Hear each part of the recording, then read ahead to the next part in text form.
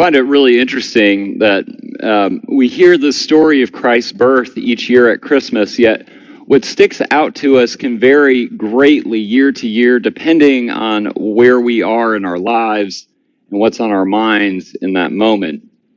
Some years it might be the majestic glory of the angels that sticks out to us. Others it may be Mary pondering everything in her heart and treasuring the moment. This year, to say the least, is a very different Christmas in the midst of a global pandemic in its third and most devastating wave. What can the story about the birth of God's Son, of God's very own Word becoming flesh, what can the story say to us here and now? What good word can the story bring us in this rough, dark year just about all of us are ready to be rid of? There's a word that stuck out to me that speaks to us now, I believe. Light. At first glance, we may gloss over this word and theme of light because it's so prevalent in our lives. A man in my former congregation was an avid photographer.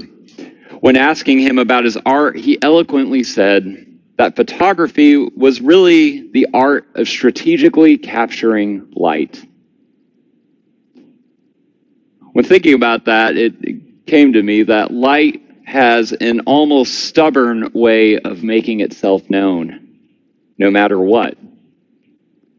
Whether it's in a glare on a poor selfie taken on your cell phone, or the constant wrestling match with your car visor when driving during sunrise or sunset, light has a stubborn way of making itself known in the moment. We've seen glimpses of light throughout our readings in creation, in the prophet's words, and the angel's dramatic appearance, but it's most prominent in John. He refers to Jesus himself as light, saying the true light which enlightens everyone was coming into the world. That the light shines in the darkness, and the darkness did not overcome it. Think about that.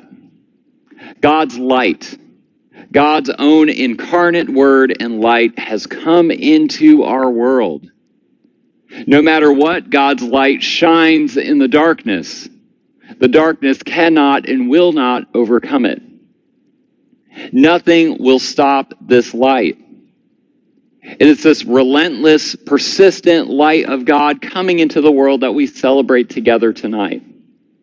It's a light we celebrate when there is so much darkness in the world.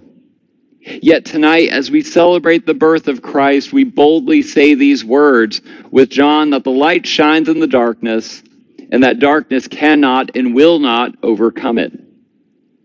This light has forever changed us and our existence. We know darkness does not stand a chance against it. It's with this hope that we can trust that God's goodness will always prevail, that God's love for us in Christ will have the last word. We can trust that no matter how dark things seem in our lives, in the world, in the midst of the pandemic or anything else we might face, God's relentless, redemptive, ever-present, and loving light will always find a way to show up and shine through. I'd like to close with an excerpt of a poem by Jan Richardson, whose words, I believe, speak to this reality of God's light breaking into our world just as it is, with all of its cracks and brokenness, that it might be illumined, redeemed, and transformed. I invite you to hear this reading, friends.